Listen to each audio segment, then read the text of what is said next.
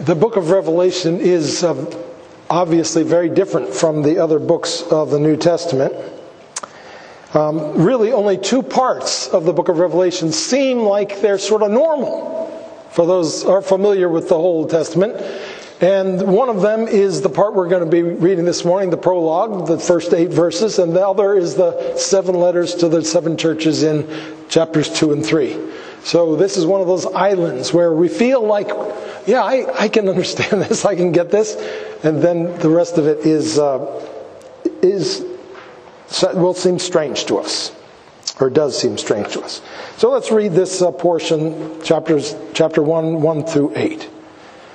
The revelation of Jesus Christ, which God gave him to show to his servants the things that must soon take place. He made it known by sending his angel to his servant John, who bore witness to the word of God and to the testimony of Jesus Christ, even to all that he saw. Blessed is the one who reads aloud the words of this prophecy, and blessed are those who hear, and who keep what is written in it, for the time is near. John, to the 7 churches that are in Asia, grace to you and peace from him who is,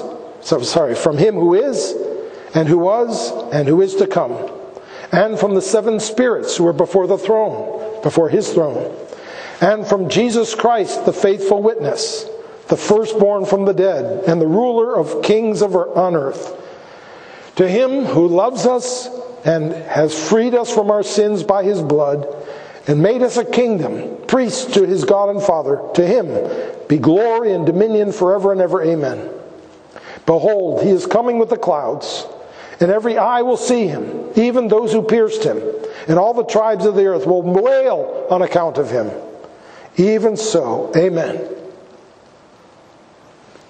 I am the Alpha and the Omega, says the Lord God, who is, and who was, and who is to come.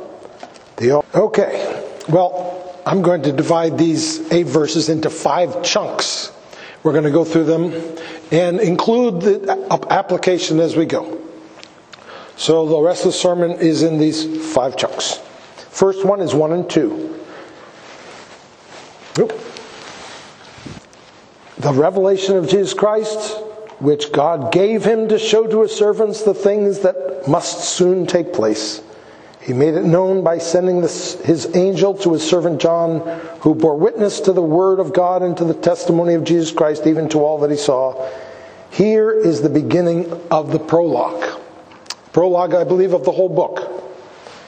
And it tells us 4 things in these 2 verses. It tells us what's in this book.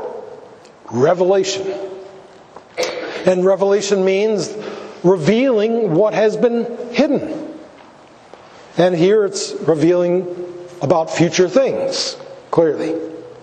It also tells us what it's written, who it's written for, to show his servants the things which must soon take place. So it's written for God's servants. And then it tells us when these things are going to take place. It says the things that must soon take place. Now here we are in the first verse, and we're already at a point of controversy in the book of Revelation. And of course there are different interpretations about how Revelation should be interpreted. There are some who think the book of Revelation tells us about things which will happen right before the return of Christ. These have been called futurists because they think the book is about the future. Now, here we are 2,000 years or so after the book was written, and these verses about it happening soon seem to fly in the face of the idea that this book was written about the distant future.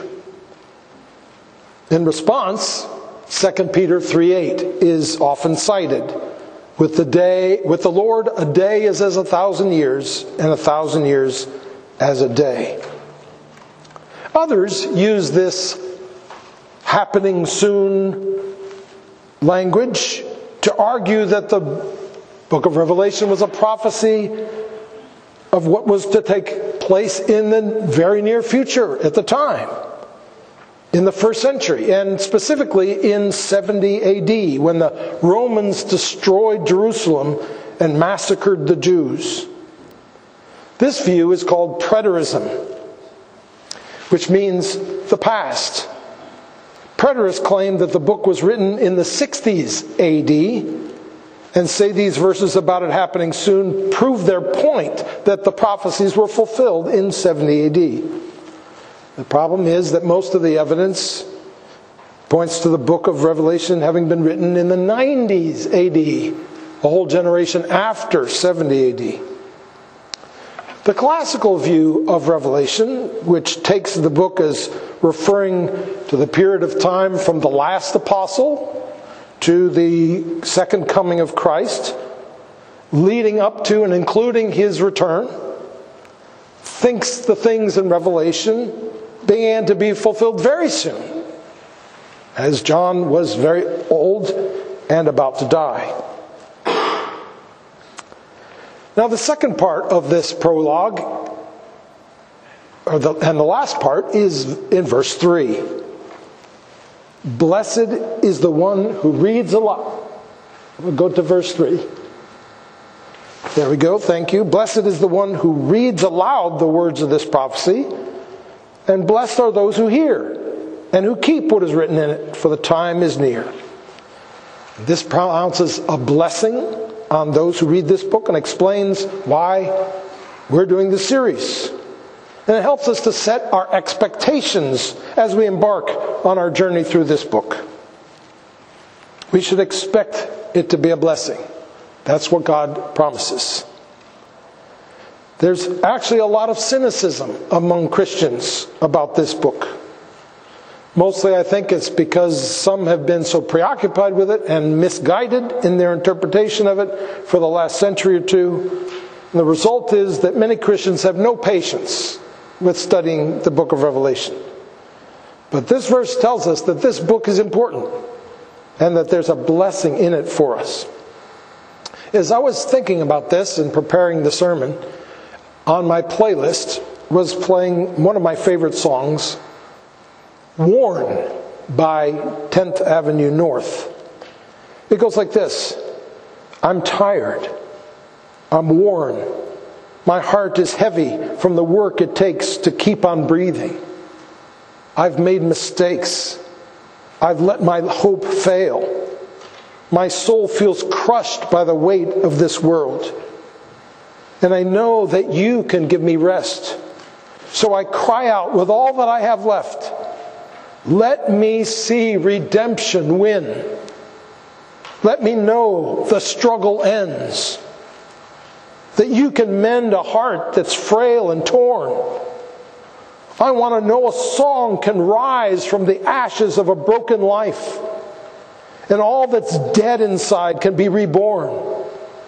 I've lost my will to fight, so heaven, come and flood my eyes. And I thought, that's exactly what the book of Revelation is.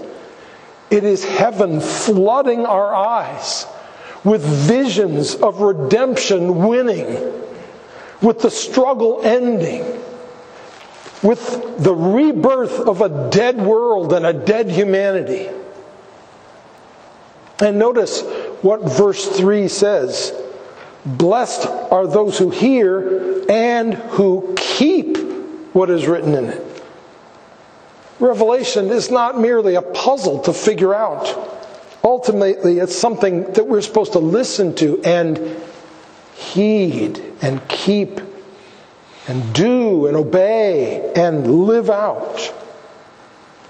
It says the same thing at the end of the book. In the very last chapter, Jesus says, I am coming soon. Blessed is the one who keeps the words of the prophecy of this book. The prologue that we've just read, 1 through 3, also tells us the chain of transmission. It begins with the Father, and He gives it to Christ, His Son, who gives it to the angel, who gives it to the Apostle John, who gives it to the reader. It is passed down like a game of telephone. Most of the time, of course, in the game of telephone, the message gets distorted by the end. But what about God's Word? There are many who presume that since faulty human beings are involved in the transmission of God's Word, that the result is necessarily tainted. The thinking goes like this: people are flawed, and therefore everything people do is flawed.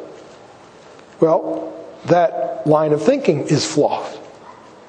Does the fact that human sinners are included in the line of passage really imply that God's Word is inevitably distorted and can't be trusted? Is God's power not strong enough to compensate for human weakness if He so wills? The all-powerful and infallible God is perfectly able to guarantee faithful transmission, even when He's dealing with very imperfect human beings. That's what the Bible says here and elsewhere. Now in verses 4 to 6, it seems like we have another prologue. John, to the 7 churches that are in Asia, grace to you and peace from Him who is and who was and who is to come, and from the 7 spirits who are before the throne, His throne, and from Jesus Christ, the faithful witness, the firstborn of the dead, and the ruler of kings on earth. To Him who loves us and has freed us from our sins by His blood and made us a kingdom, priest to His God and Father, to Him be glory and dominion forever and ever. Amen. Now this seems to me to not be a second prologue to the whole book, but rather to be a prologue to the first section of the book, namely the letters to the 7 churches. And that's because we see the 7 churches introduced here, and that continues in the vision that finishes this chapter and into the letters themselves. The mention of the 7 churches and the 7 spirits is the first use of this book's favorite number, the number 7. Numbers in Revelation, of course, bear very important symbolic meaning, as we will see as we go along. Now, there were more than 7 churches in Asia, but there's a reason why it says 7 churches. From the first chapter of the Bible on, the number 7 represents fullness and completeness. So I think we are wise to take the 7 churches here as representative of all the churches and of the church as a whole. The number 3 is actually also a significant number in the book of Revelation, representing the triune God. And we see that here in verse 4 and 5. From Him who is and who was and who is to come, that's God, the Father. And from the 7 spirits who are before His throne, which I believe refers to the Holy Spirit. We'll get to that next week. And from Jesus Christ, the faithful witness, the firstborn of the dead and the rulers of kings on earth. So we have the 3, even though the number isn't mentioned, we have the 3 here used. Now verse 4 to 6, this second prologue, contain 2 things which together form a beautiful summary of the gospel. First there's a benediction, and then there's a doxology. The benediction is, grace to you and peace from Him who is and who was and who is to come, and from the 7 spirits who are before His throne, and from Jesus Christ, the faithful witness, the firstborn of the dead, and the ruler of kings on earth.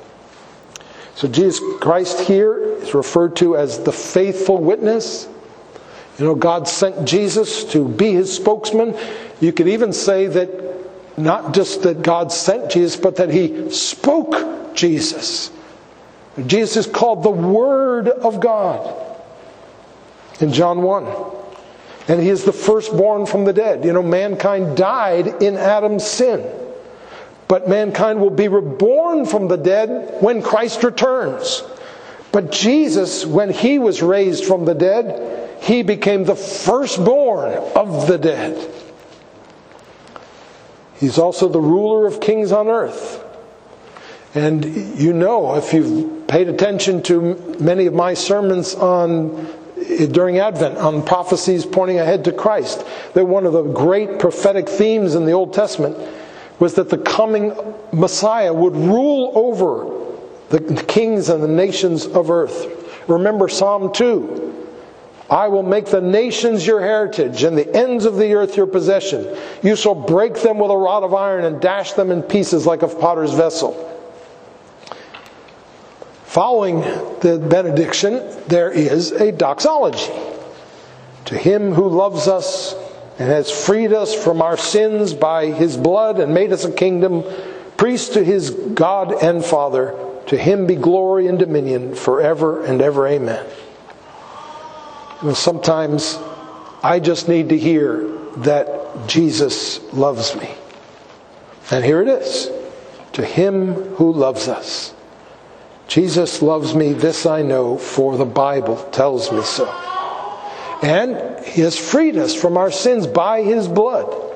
Ever since the earliest days of man, people have offered sacrifices in an attempt to escape from the guilt of their sin. The idea was that the animal was killed in the place of the sinner. So the animal's blood was a symbol of the forgiveness. And on the cross, Jesus fulfilled this practice of sacrifice. He is the Lamb whose blood frees us from our sins. And finally, it says he made us a kingdom, priests to his God and Father. When we were nothing, when we were useless and powerless and purposeless, Jesus made us kings and priests, like he is. Now I know that usually when you hear that he's made us a kingdom, you don't think about the fact that the idea that he made us kings. But there's very good reason to think that that's what John has in mind here, that he has made us kings and priests. But don't have time to get into the why of that. To him be the glory and dominion forever and ever. Amen. And here the good news that he has reflected on sparks worship in his heart. To him who loves us and has freed us from our sins by his blood and made us a kingdom and priests to his God and Father, to him be glory and dominion forever.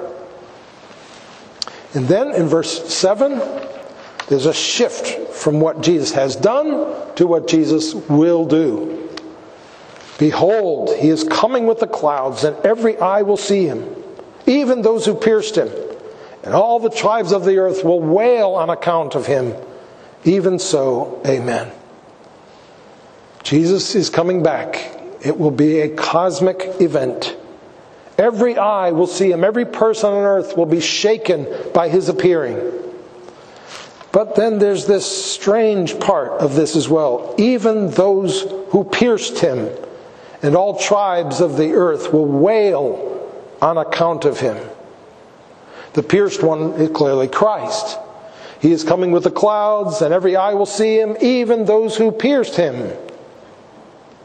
So what is this wailing at Christ's coming, which emanates from all the tribes of the earth and from those who pierced him? Is it, what we might expect? The wailing of terror, as we find in Revelation chapter 6, where they're horrified by the coming of the Lamb and they're looking for the rocks to fall on them to hide them? Or perhaps in Isaiah 13, which says, wail, for the day of the Lord is near. Destruction from the Almighty will come. All hands will be feeble. Every human heart will melt.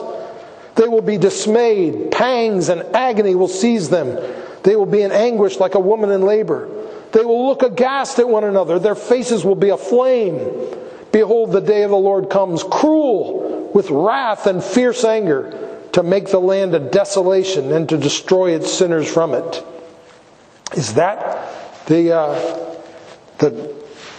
wailing that we read about here, it doesn't seem that that's what's going on in verse 7. The wailing here seems not to be a cry of terror, but a cry of loving grief over the suffering that has been brought upon the one that they have pierced. The grieving, in other words, seems to be not over what's going to happen to me, but over what I've done to him. Now, why do we think this? Well, it's because the language here seems to be taken from two different passages. It's mainly taken from what Jesus said in Matthew 24, in verses 29 to 30. He says, "The sun will be darkened, the moon will not give its light." This should be up, Matthew 24. Thank you.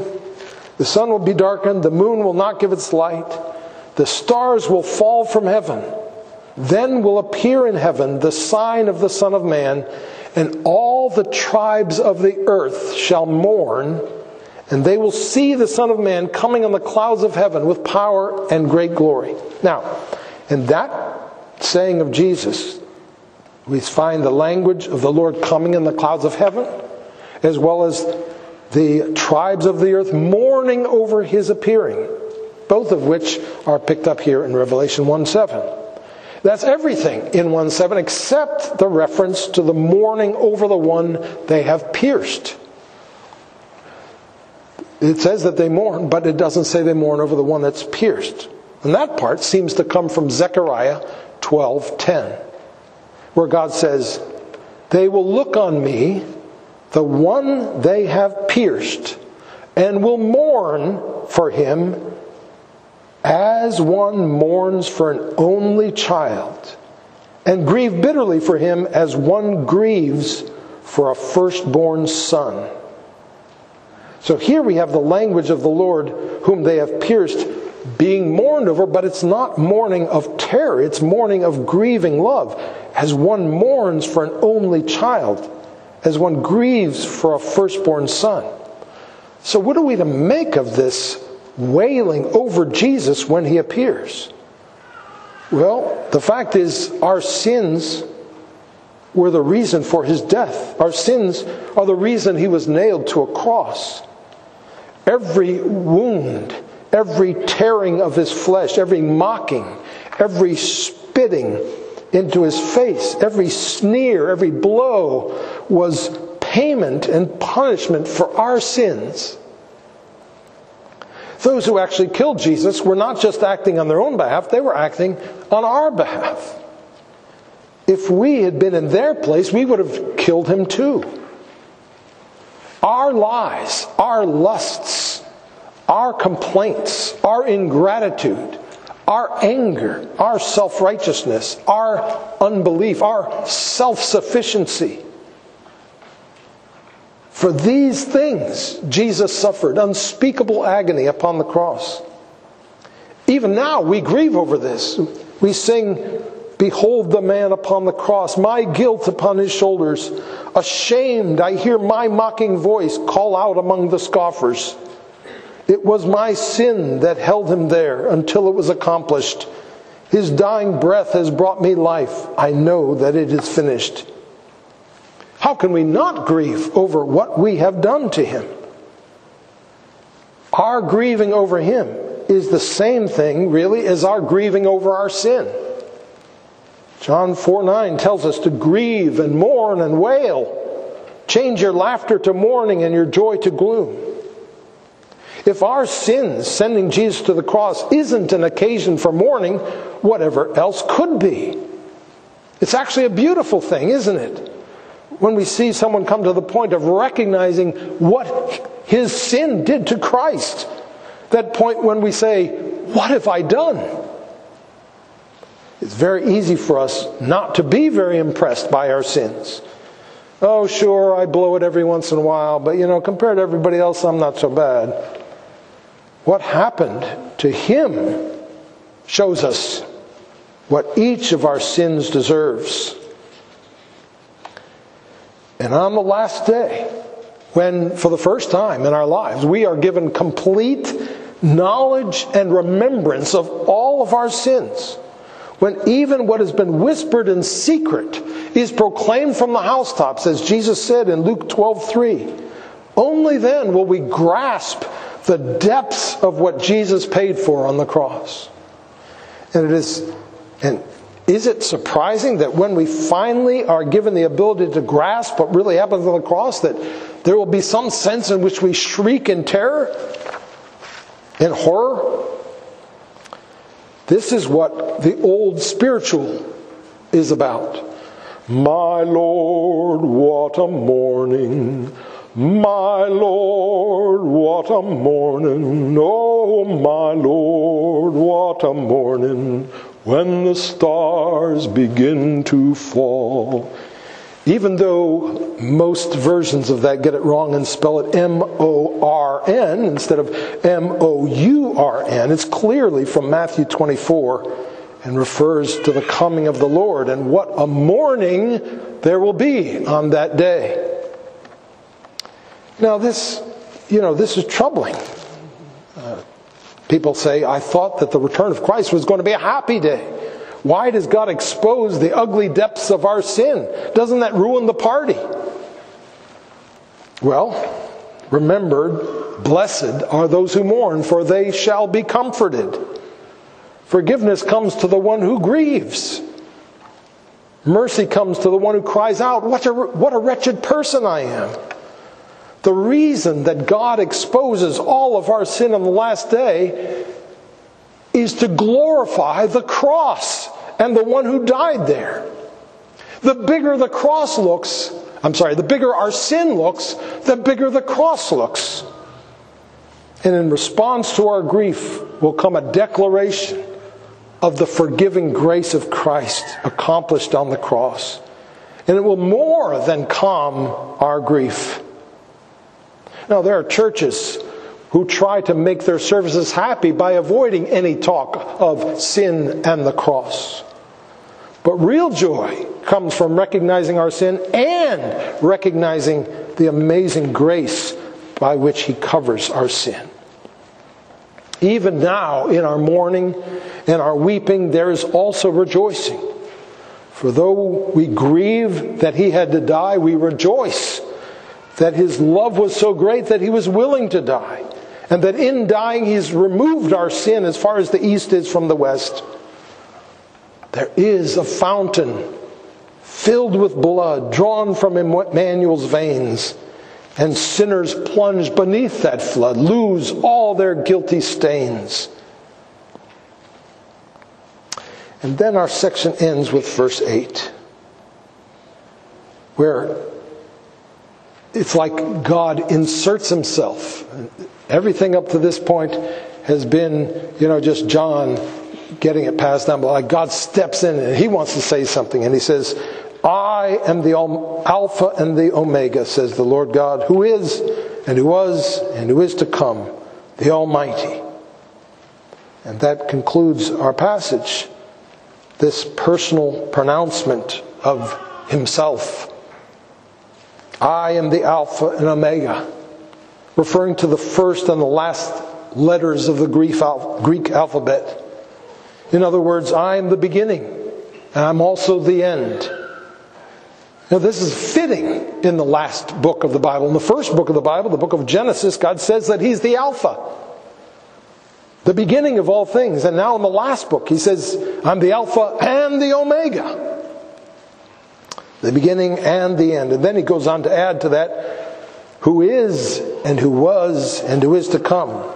Reaffirming what John already said about Him in verse 4. Asserting that He is the one who always is. Present, past, and future. Because ultimately this book is not about the future. It's not about the evil world. It's not about the past. This book is about God. There's many disturbing and horrific things talked about in this dramatic book. We're introduced to many monsters who perpetuate ghastly calamities on the earth and upon its people and upon God's people. But over it all stands the sovereign God, with all power in his hands, who knows the end from the beginning, who not only overcomes the powers of darkness, but even uses them as his tools to bring all things to a glorious conclusion where he is worshipped and honored and adored. Let us pray. Dear Heavenly Father, we thank you for the privilege of embarking on our journey through this book, this amazing, powerful book. Be with us, we pray. Use it to stir us, to open our eyes, to convict us. But mostly, Lord, use it to show us who you are.